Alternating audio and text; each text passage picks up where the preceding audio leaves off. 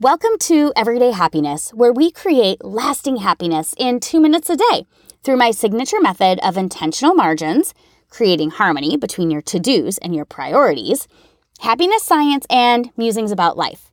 I'm your host, Katie Jeffcoat, and today we're talking about exercise.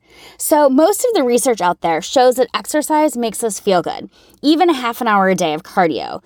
But not only do the happiness scientists agree, but also in a recent book by Sanjay Gupta, who's a neurosurgeon, he also indicates that exercise is really crucial to a well-rounded self. So this got me thinking about my health, both physically and mentally.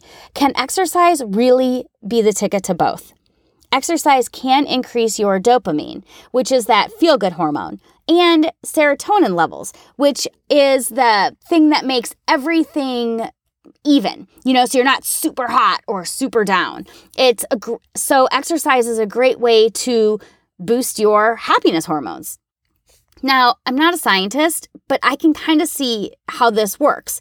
I can see that going for a run when you're super stressed out increases serotonin and then kind of evens out your mood of being really upset about something. But let's be real, you won't catch me running unless somebody is chasing me. But I can see how it works for some people. And of course, exercise produces these good endorphins, which can increase happiness. So I've kind of bought into the science of why exercise is good for my happiness and perhaps my mental health generally.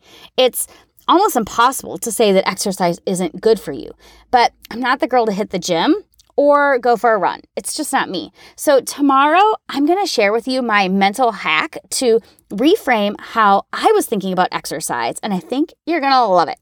In the meantime, let's connect on social at Everyday Happiness with Katie and join the community on the hashtags intentional margins and Everyday Happiness with Katie on Instagram.